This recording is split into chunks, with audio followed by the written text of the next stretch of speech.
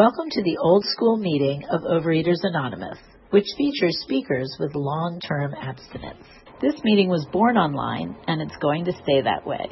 That means you can attend live on Tuesday evenings at 6:30 Pacific if you'd like to. Go to the Los Angeles Intergroup's webpage at oalaig.org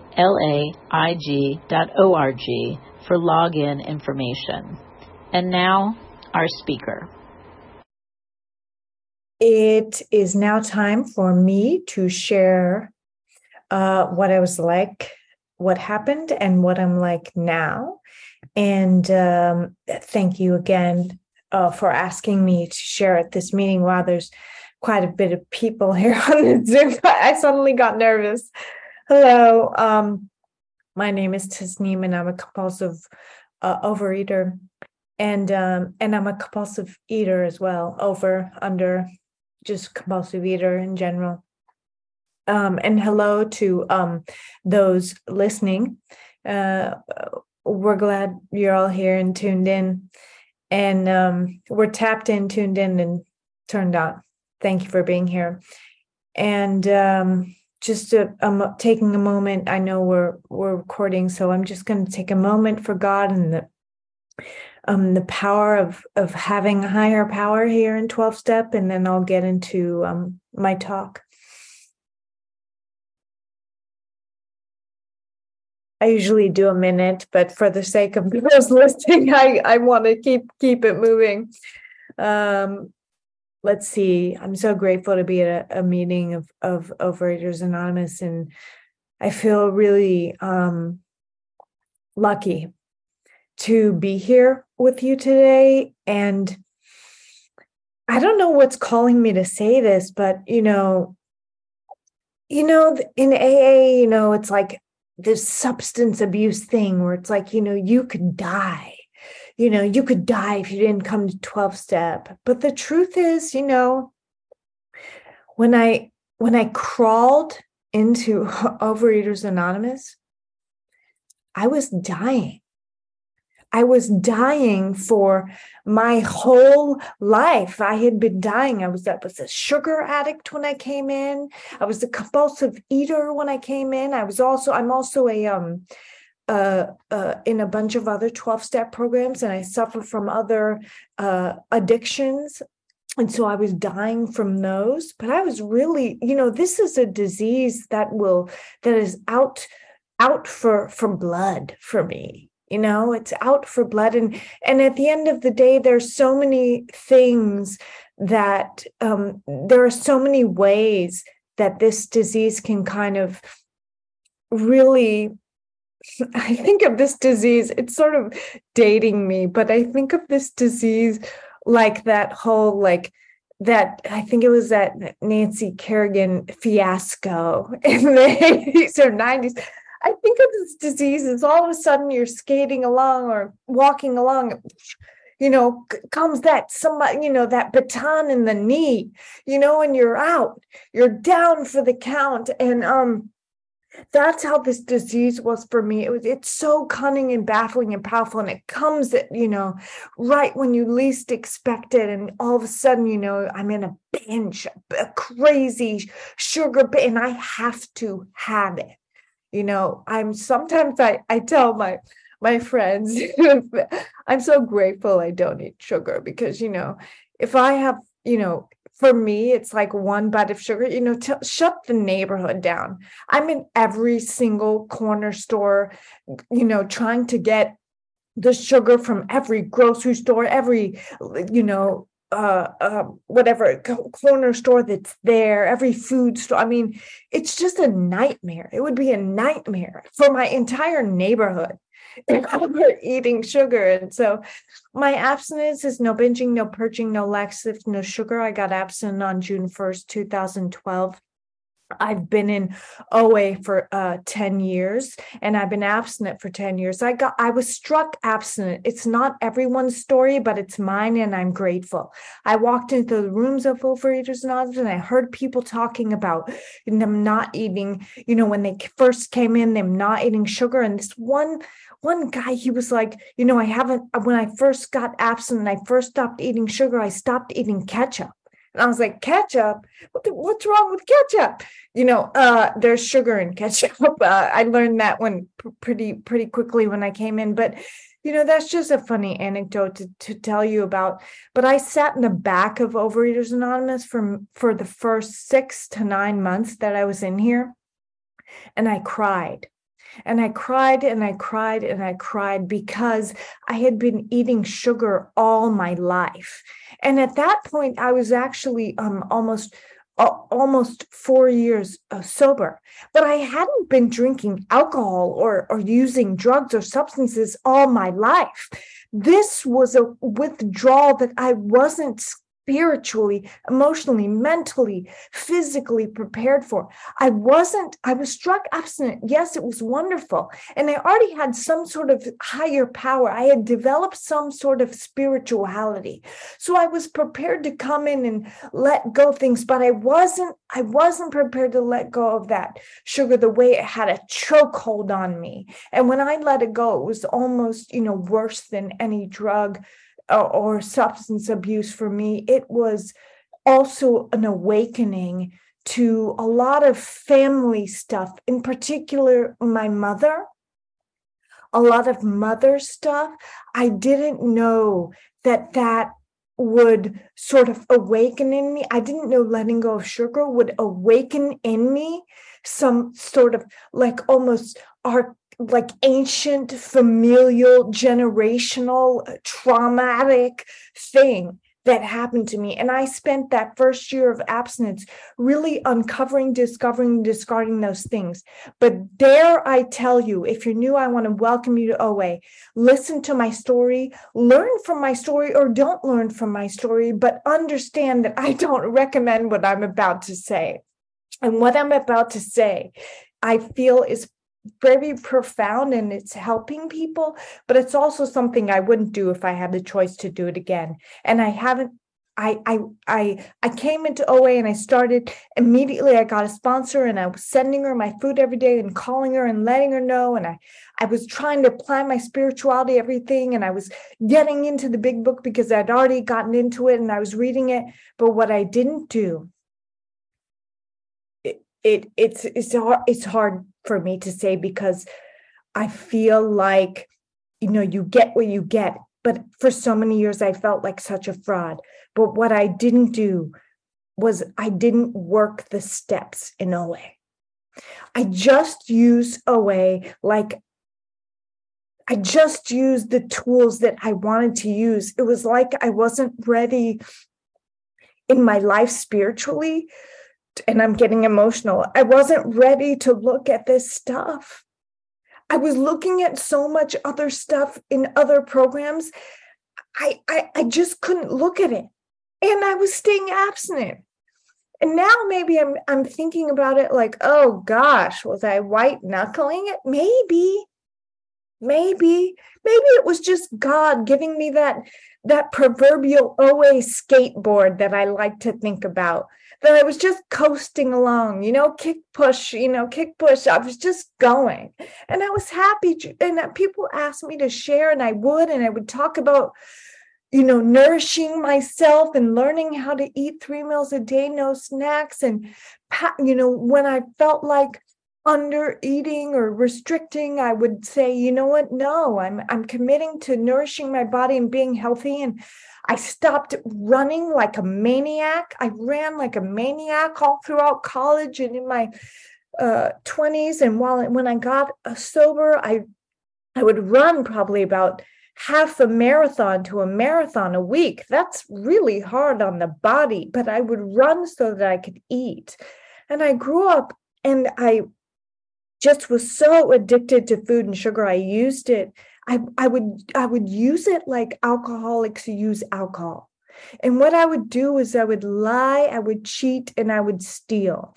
In the Big Book of Alcoholics Anonymous, there is a part where Bill Wilson explains that he began to steal from his wife's slender purse. And you can quote me on that. That's what it says in a big book. I don't know where exactly it says that, but it says that. And I did the same thing, except I stole from my mother's slender purse. And I would steal so that I could get candy and food after school. And I would do that. And it was a way in which I would feel safe. And I started to gain weight as a young kid.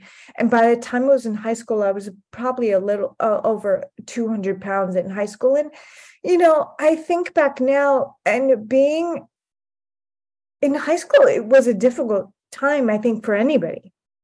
Even if you're super popular, I don't care who you are in high school. It's a time where we're growing and changing and hormonal and trying to be cool and fit in. And I was like a real nerd. I had really big hair and glasses and braces, and I played saxophone in the marching band. I mean, I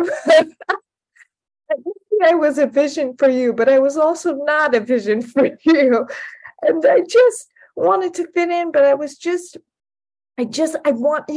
now I see through I've started to work the steps in year 10. In year 10 in OA, I've worked the steps and I'm just finishing step 4.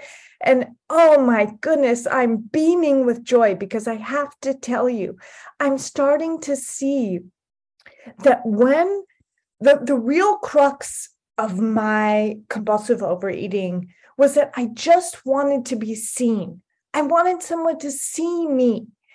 But I couldn't say, see me. So I just kept eating. So you couldn't miss me. You'd have to see me. You would have to see me.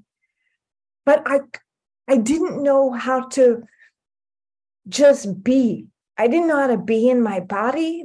I'm getting at what OA has taught me. I didn't know how to be in my body. I didn't know how to be with you and your body. I didn't know how to not hate my body. I didn't know how to accept whatever my body was, whatever was going on. I didn't know how to accept my family and their body and their traditions and their bodies and their traditions and their ways of being.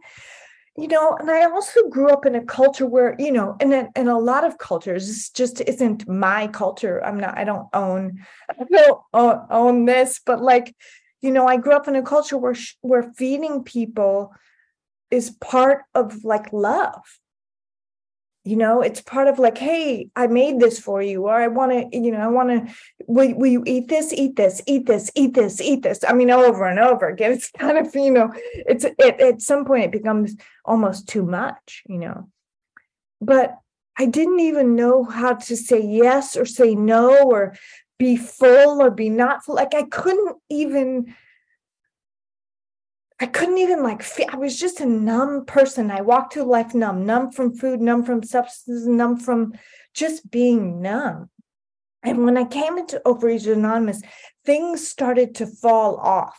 Just using the tools. I wasn't even working the steps for a decade, but just using the tools, connecting with fellows, praying, meditating, talking to God when I was hungry or not hungry, or asking. This was a big one that has followed me through and through the entire time of I've been in OA. When Nancy, 5 minutes. Oh, thank you, Jonna. I hope I'm pronouncing your name correctly, and sorry about that for the people listening. Yeah. Thanks for your service. I learned how to talk to God when it came to what was on my plate, what was going in my body. And that is something that I never knew how to do or was ever possible before. Why would you talk to God about eating? Well, if you're a compulsive overeater or a compulsive eater, an anorexic, a bulimic, somebody who has food issues, it comes in handy, I'll tell you. And if you're new, I want to welcome you. Talking to God has been one of the greatest things that I've gotten from OA. I mean, thank God for those women in LA who decided in the beginning. I think Roseanne was the one who decided. Is that who it was? She decided in the beginning, well, I'm going to do this thing. If it's going to work for the gamblers and the drunks, it's going to work for us. And it did. And she did it. And she started it out of her freaking living room. How amazing. And now I get to talk to you and say, I know how to talk to God when it comes to nourishing my body.